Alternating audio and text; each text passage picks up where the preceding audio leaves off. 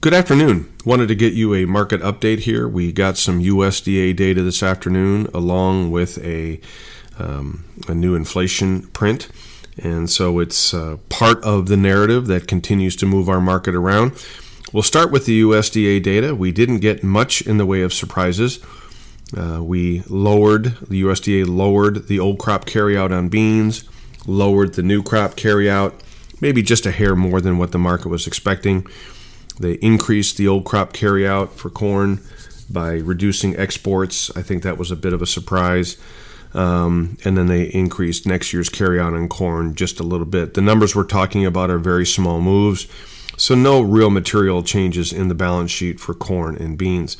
Globally, they did increase the carryout on beans just a little bit. They raised the Brazilian and the Argentinian crop from this year. They also raised the Ukrainian corn crop by 5 million metric tons.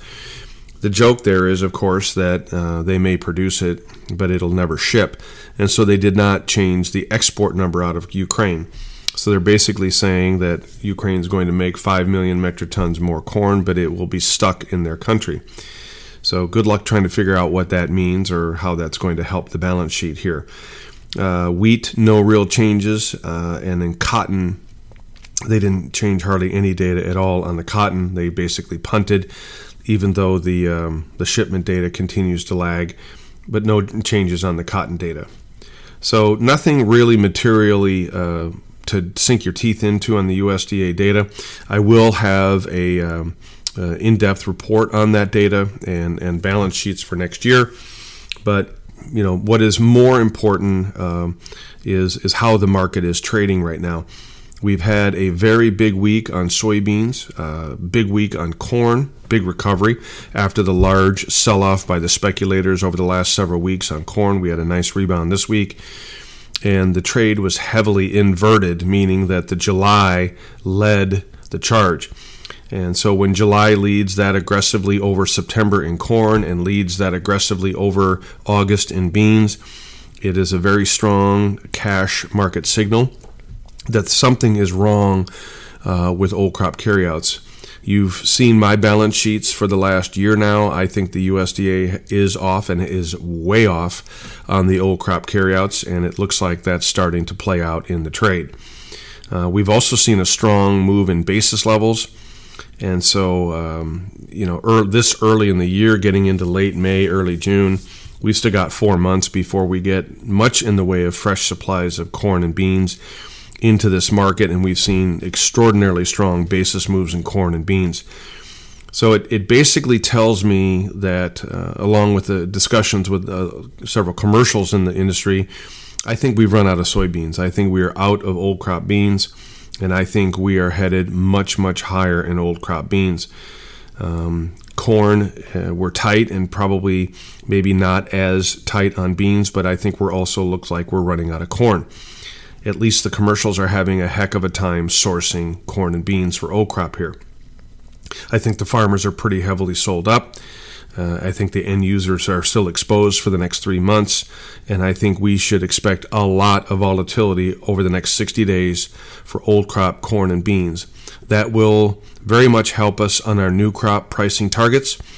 And so, no changes in any of our pricing targets for old crop corn. Still looking for a move, closer to that $8.50, $9 area on old crop corn. Still expecting a test of that $8.15, $8.20 area on December corn. Soybeans still looking for ultimately a test of $19. That would ultimately take new crop beans to $16.50, that area. So our pricing targets at $16.15, $16.20 for November beans. We got very close here yesterday, but let's make sure we have those orders in and working for the next 20% on our soybeans. The other side of the balance sheet to consider is that, with record high fuel prices now, record high food prices, there is little to no demand rationing happening at these record high levels. And that is, again, part of the inflation narrative. And we came out this morning with a brand new CPI print. It was a 40-year high of 8.6% inflation. The market was expecting 8.3%.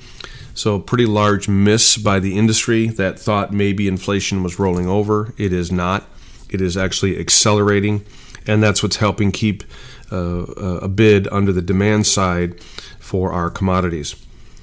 This morning, somebody came in and bought upwards of 10,000 $10 December December corn calls, So someone's buying the $10 December corn call and bought well over 10,000 of them today.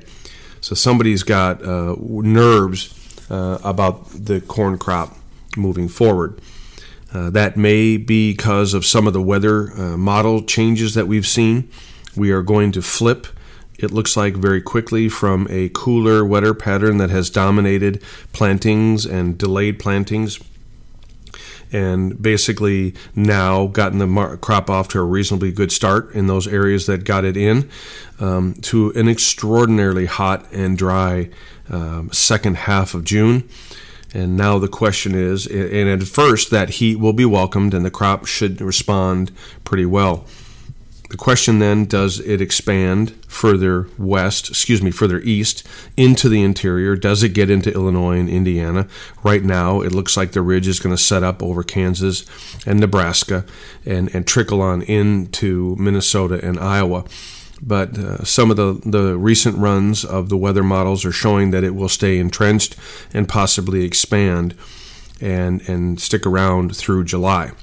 Nobody knows, of course, but if this model does confirm and we flip to a hotter and drier narrative into second half June into July, and now we sprinkle a potential weather problem over what are extraordinarily tight balance sheets, I think we can expect a lot of volatility over the next 45 days. So buckle up. I think we're due for some serious volatility. I am, again, growing increasingly nervous about the recession. I think this inflation data is not good news. The average consumer is already being hurt, but if it's accelerating, I think they're going to get in bigger and bigger trouble. There are also calls for the Federal Reserve to get more active, get more aggressive on rate hikes to try to get in front of this inflation story to make sure it doesn't get locked in. But I think they're cornered. I don't think they can overreact on interest rates. Jim Cramer, whether you love him or hate him on CNBC, came out with a call this morning telling the Fed to raise rates a full 1 percentage point. Probably not likely. But it is part of the narrative where the Federal Reserve has clearly missed the inflation call. They're acting slowly and methodically, which is what they normally do, but it is allowing inflation to accelerate and creating more pain for the consumer. And I'm not sure that they have the desire to get too aggressive and get accused of crashing the stock market. Unfortunately, as inflation gets entrenched and ratchets higher, you're running the consumer out of money and putting a harder squeeze on them, and you're going to have a recession either way.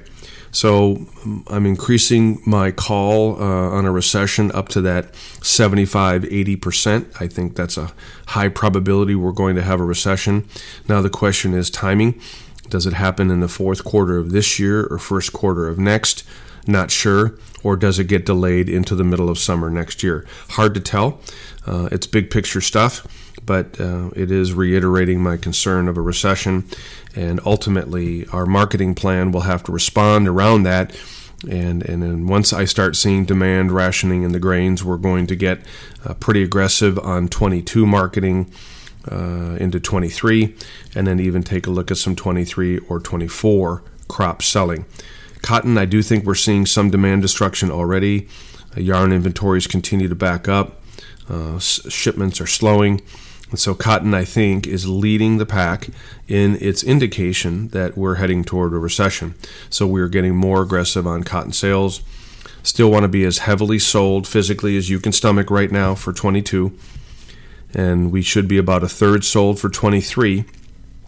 And aggressive buying of puts now, lightly on the December, but heavily on the March. Just want to make sure we stay aggressive on that. So there's the update for the weekend. I will have, again, the video update on all the data coming out this weekend. Again, these are my opinions and not those of ADM. Hope you have a wonderful weekend. Take care.